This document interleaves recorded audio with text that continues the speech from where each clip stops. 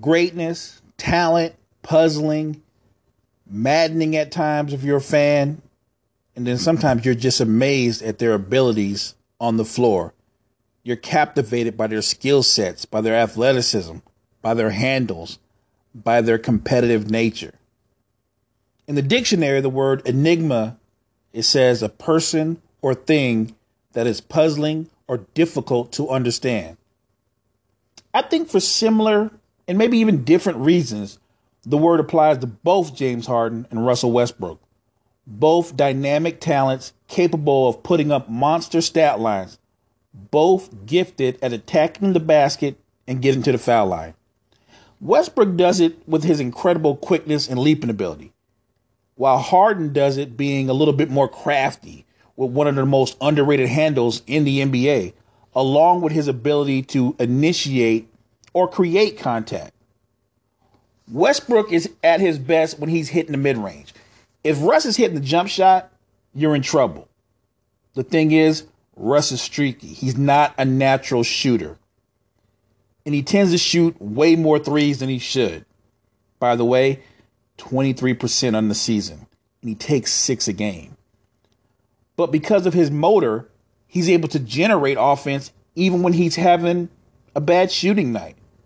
With his ability to rebound, push the ball, and when he's locked in, when he's really focused, Westbrook has the ability to be a great perimeter defender. He's an amazing athlete and a superstar talent that's always in attack mode and is fearless. But I think Westbrook, I'm not sure he can be the best player on a title-winning team. There are times, and I'm a fan, there are times I think his greatest strengths, that fearlessness, that lack of conscience. He never worries about whether he's shooting 5 for 28 or 4 for 22. I think sometimes that could also be his greatest weakness. His inability to pull back a little bit and recognize, I'm not shooting well. Let me get more people involved. In this case, now that he has Paul George, hey, let me step back. And maybe that's what he's done. He's stepped back a little bit. He's shown he can step back a little bit because Paul George, as I've said before, has stepped forward. PG-13 is just balling. And he's been the Thunder's best player this year. But Westbrook's shot selection, as gifted as he is a player, his shot selection and late game decision making are still an issue. OKC will never be title contenders. And trust me, I'm a fan. They'll never be title contenders until he becomes a more efficient player in late game and overtime situations. I'm rooting for Russell Westbrook. I want Russell Westbrook to win a title. I want him to be able to add to an amazing resume. An MVP, 7-time All-Star, 2-time All-Star MVP, 2-time All-NBA first team, 5-time All-NBA second team. He's won the scoring championship twice, in 2015 and 2017. He was the league assist leader in 2018. And then, of course, he's averaged a triple-double the last 2 seasons. Last year, 25, 10, and 10. The year before, 31, 10, and 10. And this year, even in pulling back, even though he's shooting a career low 62% from the foul line, struggling from 3, he's averaging 20, 10, and 10. Dynamic, spectacular, fearless, all in attack mode, beast, Brody, Russ. Some people call him Mad Screwface. He's a great player. He's a superstar. I can call Russell Westbrook a superstar, but in the same breath, I don't think he can be the best player, at least this version of him. And he could change. I don't see that happening anytime soon because if you listen to his last comments in his last interview, I think Russ thinks he's killing the game. He's good. But I think until he can recognize that he needs to be more efficient and play more efficient, maybe play more off the ball in late game situations, I just don't think Russ is ever going to win that title. But I'm rooting for him. I'm rooting for him because I'm a fan. As a fan of the game, how can you not be a fan of somebody that plays that hard, that gives you everything? Enigma. That kind of describes James Harden. The beard is amazing. He doesn't look like the most athletic guy on the floor, and he's not. And yet, try guarding him, try staying in front of him. If he doesn't break your ankles with his handle, he'll stagger you and raise up because he's a beast when it comes to him shooting that fadeaway. When he does that step back, it's a wrap. December 31st of this season, Harden goes 43, 10, and 13. That was his fourth straight 40-point game, beating the Grizz 113-101. The Beard set an NBA record with his eighth straight game with at least 35 and 5. He followed that up with 44, 15, and 10. That was last night versus the Dubs in a 135-134 win. The Beard hits the game winner with 2.7 seconds left right in the face of Klay Thompson and Draymond Green. He was a monster. I'm not saying this makes him the best player in the game, but what I am saying is the role that he's on right now, the way that he's playing right now, unguardable. Not D'd up, but J'd up KD. Steph had no chance. Gave it to Klay, gave it to Draymond.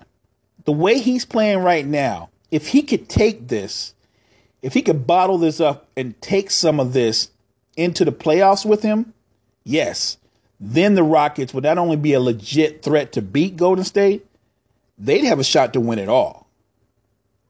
And I know Russ has been a triple-double beast the last 2 seasons. But Harden's not a one-trick pony.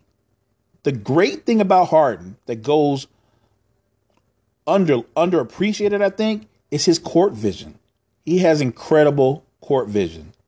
And setting teammates up for buckets, go back to his days on OKC. People forget when he was 6th man of the year for the Thunder, Harden was the team's best playmaker. If you look at him and Russ, don't get caught up in just numbers, but who is the most natural playmaker? It's Harden. Placing James Harden with his skill set in Mike D'Antoni's system is like the perfect storm. You're getting a downhill player that shoots well enough that you have to respect that jumper. You have to push up and honor that jumper. And once you crowd him, he's attacking your body, attacking the basket, and getting whoever's guarding him in foul trouble. And if he gets to the foul line, the man shoots 88% from the foul line. He's making you pay. His ability to finish through contact, I think that throws people off because Harden is deceptively quick and strong, and it allows him to finish through contact. As a fan, I'll admit, like Russ, I'd like to see him break through in the playoffs and be able to go on one of those kind of runs where we can not only appreciate his individual greatness, but his team also has great team success. I'd like to see him play at that level, the kind of level you've seen LeBron play at, the kind of level you've seen Jordan play at. You'd like to see James Harden, even if it's just for one season, take his team to another level. The last 5 regular seasons, there's no doubt he can be the leading scorer on team. And I'm a fan of that. But on a title contender, when you're talking about winning titles, can James Harden be your very best player? I don't doubt he can be your leading scorer. But he's yet to prove he can be that guy, the guy, on a title contending team. And this is coming from a fan. This is someone who appreciates his talent, the skill set, the handles, the beard. Think about this. The last 5 seasons, including this year, 27, 6, and 7, 29, 6, and 9, 29, 8, and 11. And then last year, of course, when he won the MVP, 35 and 8. In this season, 33 points, 6 rebounds, 8 assists, 44% from the field, 39% from three. Now, right, as a shooter, he'll never have the highest shooting percentage. He's not that efficient a shooter. But what he is efficient at is his ability to get to the foul line. The last 5 seasons, James Harden get to the foul line 10 times a game. And it frustrates not just the opposing team, it also gets the opposing team in the penalty. It's one of the clever ways that the Rockets are able to generate offense when they're not shooting well.